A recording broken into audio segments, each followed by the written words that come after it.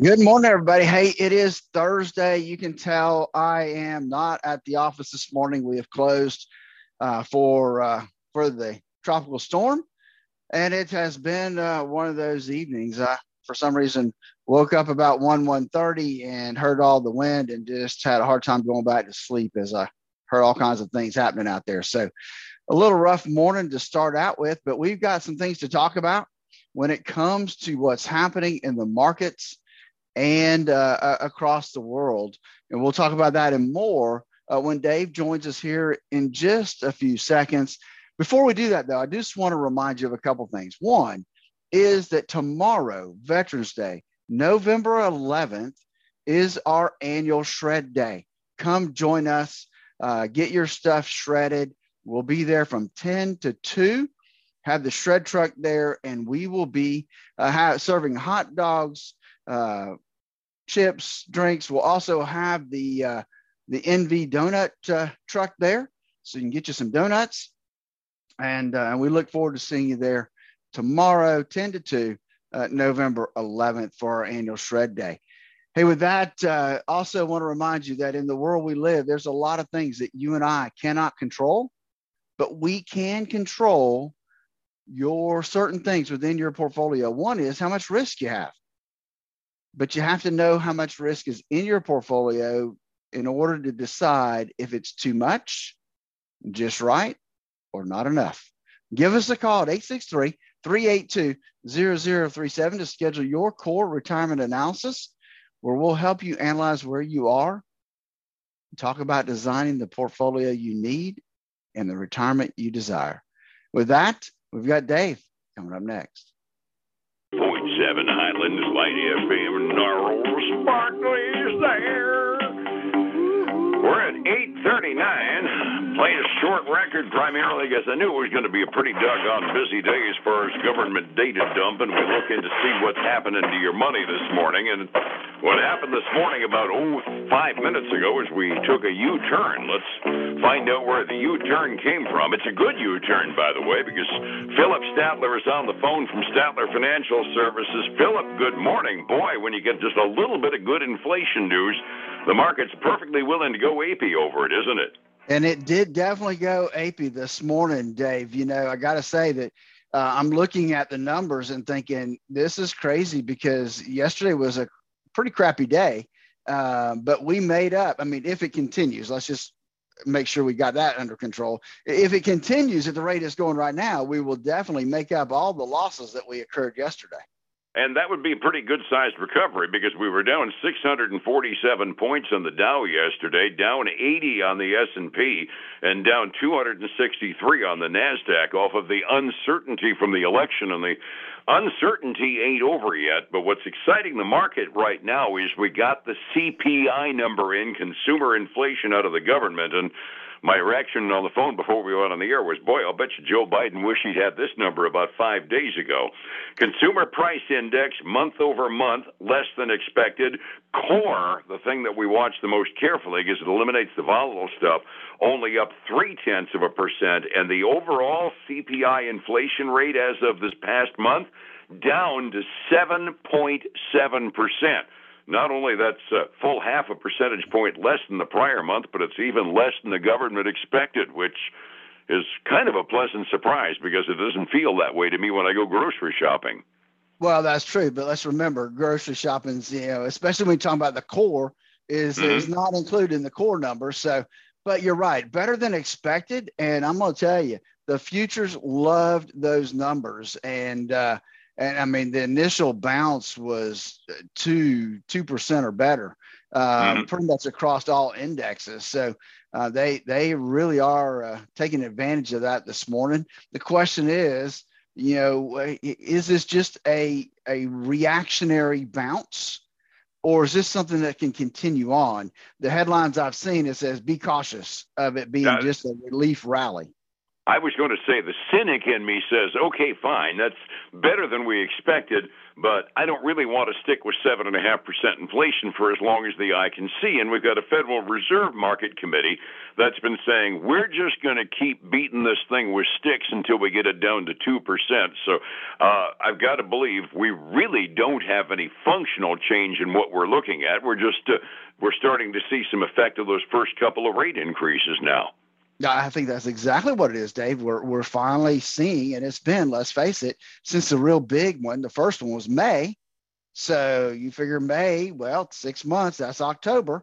So, or October, November. So we're starting to see that first main rate hike take some effect. And we still got 3 more to factor in over the next several months. So just think what that's going to do to us. Yeah, that 6 months number is the thing that I've been bandying out. That, I mean, you bump the interest rates up, and what you're doing is you're looking at renewing and rolling over bonds and adjusting rates on variable rate business loans and everything. All of that junk going into the economy takes about 6 months to wash in. So, as you say, we're looking at the May big bump rate now starting to have an effect, and obviously it's having a good effect. We bumped the year-over-year rate down by a full 0.5%. So let's get another 0.5% off of the June increase. We'll start seeing that next month. Well, wait a minute here. We're going to start feeling this month's increase from November, starting at about May or June of next year, and we don't know whether it's going to be too much or not. That's absolutely right. I'm looking at the effect it's having on the 2-year Treasury right now. It's down. I mean, if you remember, we hit a high point on the 2-year Treasury of 4.75%. It's dropped this morning down to 4.4%. So it's affecting some interest rates, which is, I guess, kind of good news, at least for our government. What's it doing to the 30-year? You've got the more current stuff. So the long term. The 30-year is still at 4.2% right now. Okay, so it hasn't bumped them up substantially yet. It's come down. It's come down from that high. Okay, we wanted higher interest rates. What gives? I don't know, man. I guess yeah, they're liking what they're seeing, I guess, from the inflation standpoint, and they're willing to take a little bit less right now. Exactly. The other government data dump figure that we got out that probably doesn't have much of an impact, but it does at the very least kind of reassure us the employment market hasn't completely gotten flushed yet. Was first-time unemployment claims came in just 5,000 over what was expected. We expected 220,000 first-time claims, got 225. On paper and on a macro standpoint, the employment picture is okay, but boy, oh boy, did it hit the newspapers and the news sites like a brick last night when Mark Zuckerberg at Meta and Facebook said, guys, I'm sorry, I got to fire 11,000 people. And there's a little crack in an armor going on there, isn't there? There really is, Dave. And so I pulled up an article of all the tech companies that have announced layoffs or have already laid folks off. Obviously, Meta, Facebook is at the top of the list at 11,000. I mean, that's probably the biggest one I've seen. Probably because they've got more employees. So just as a percentage basis, Musk is throwing 50% of Twitter's employees out, but they've only got about a fifth as many employees. Exactly, and that's what I was going to next. Is Twitter's about 3,700 jobs, Lyft cut 700 jobs, Stripe cut 1,100 jobs, Coinbase has cut 1,100 jobs, Shopify has about 1,000 jobs, Netflix 450 job cuts, Microsoft a little less than 1,000, Snap a little more than 1,000, Robinhood laid off 31% of their staff. Chime, I'm not sure who Chime is, but they've cut 160 jobs. Tesla cut 10% of their salaried employees. I mean, you start adding that up, and that's a pretty good round of layoffs that are coming here pretty soon. Now, a lot of them are out in California. There's 60 and 90 days before they're actually going to hit the unemployment rolls because of California's rather kind, let's say, just for the sake of keeping it politically neutral. They're very kind with their required severance pay laws. But even so, that's the kind of a number that's enough to move the needle nationally. Just Facebook alone is enough to move the needle nationally. Yeah, it really is. And then that's all tech companies, right? So there's also an article about Wall Street laying off. Well, obviously, the numbers aren't as big, but it does indicate that we're laying folks off. I mean, you got Citigroup that's getting rid of 50 folks out of their trading department. London-based Barclays is cutting 200 positions. Probably the big deal is going to be, where was it? I just saw one of those companies is cutting like almost 1,000 people out of their office, and they want to cut another 2,500 by year after next.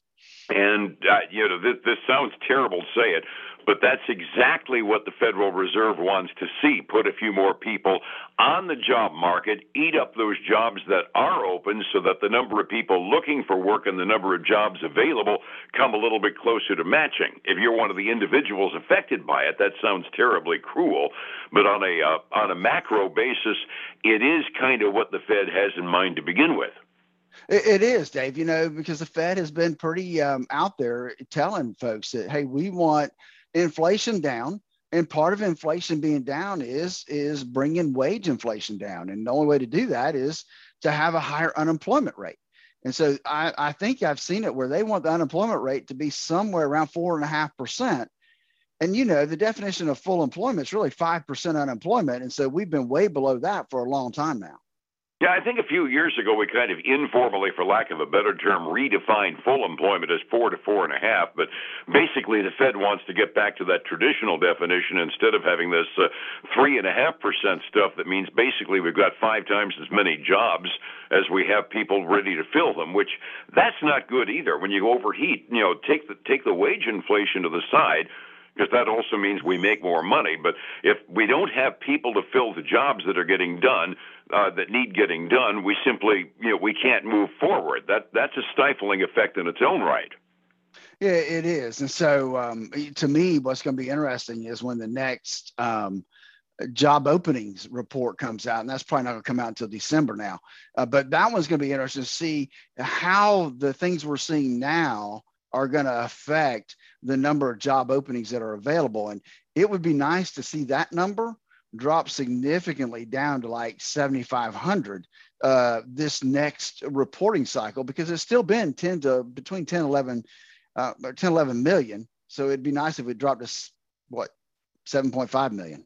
Yeah, which mean we filled some of those 10 million jobs. It'd be kind of nice. Or that they've taken them off the table. That too, one way or the other, having the number of jobs available come closer to matching the number of people looking for them is just the picture of a properly functioning economy, assuming the jobs match the people's capabilities. Yep, exactly. Absolutely. Another just macro overlook, we're now about 90% of the way through the Standard & Poor's 500's earnings season, and I started finding some of the statistics out.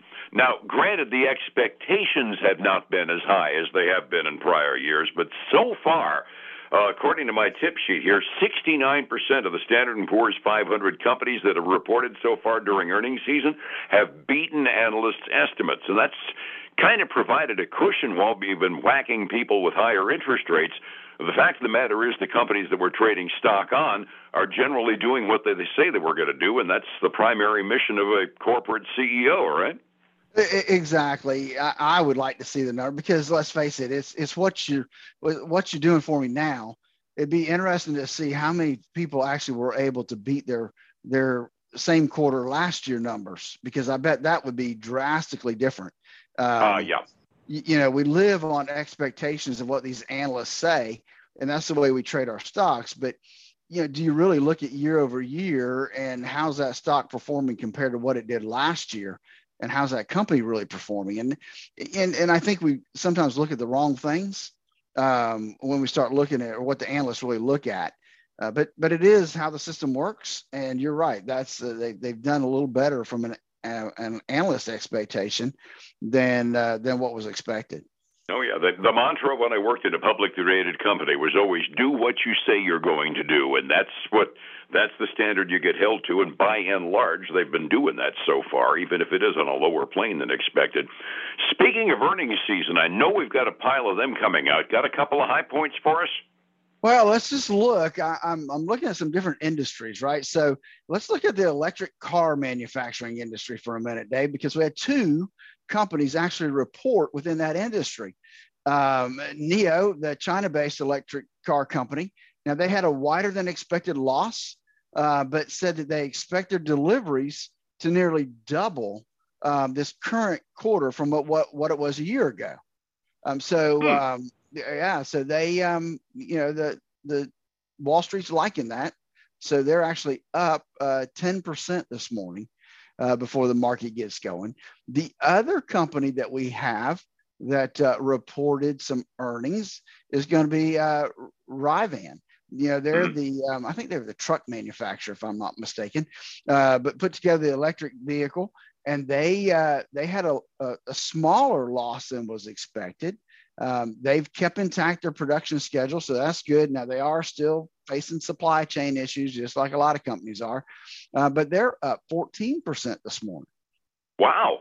Yeah, there is some tech that's actually doing well. They are. Now I will say they got beat up yesterday at the close. They were down almost 12% yesterday. So net they're about even. Go ahead, take the candy bar away after you get us excited, right?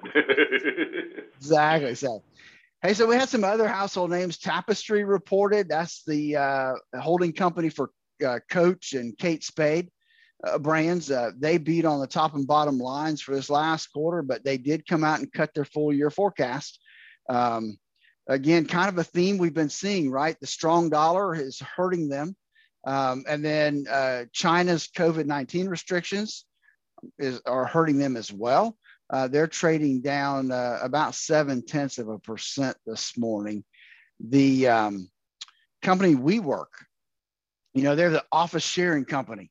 So you can get you a little cubicle where you can come into work. They had a wider than expected quarterly loss. They're also planning to exit about 40 underperforming locations this next month. They were trading down about 1.7%, but they've actually, I guess people like some of the things they're doing, and they're actually bouncing up about 6% this morning. Lord. That's a pretty cheap stock. You can go get it for $2.50. So. And if you work with WeWork, you may very well not be able to work with WeWork if you aren't paying enough for your rent, right? Exactly. One or two more. All right. So let's look at Bumble, the dating site. They've been kind of bumbling around here, it looks like. They actually did better from an earnings standpoint. They're expected just to break even, and they actually made 14 cents a share. But they came out and gave a weak earnings or a weak revenue forecast for the current quarter. Their renewing subscriptions are down.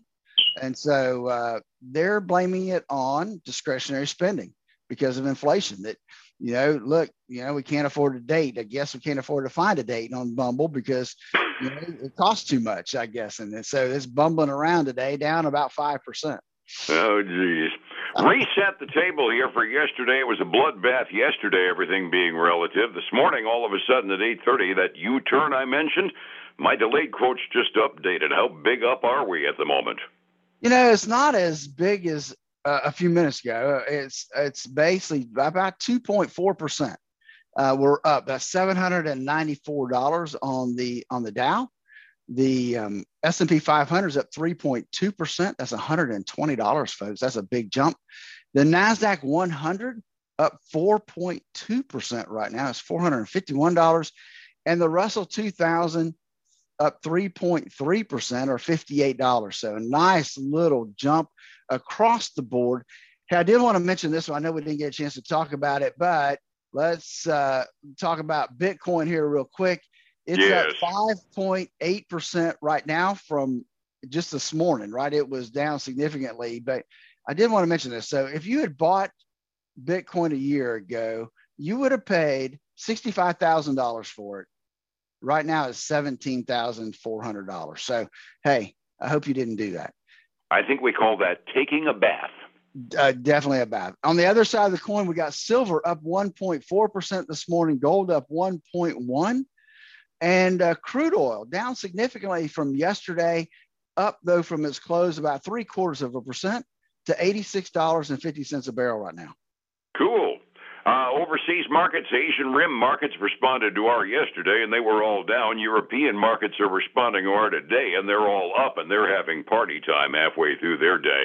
We got a big do tomorrow. If you've got something to do today, like, maybe sit around the house watching the storm go by, go through your shoe boxes and go through your files and box up some important papers, because we want to get rid of them tomorrow, right? That's right. We got Shred Day, folks, tomorrow from 10 to 2. Come by behind our office, come in through Franklin Street. We'll have the shredder truck there, hot dogs, soft drinks, and then we'll have the Envy donut truck there. Come on by, shred your stuff, get a snack, and have the rest of a great day. Tomorrow is Veterans Day. Dave, I won't be with you in the morning. I will be preparing for tomorrow's event. So, I guess I'll just have to muddle through and then see you at 10. Fair enough? That's right. It's fair enough, buddy. See you then. Be well, my friend. Thank you. It's 105.7 Light FM and Statler Financial Services. Phillip Statler.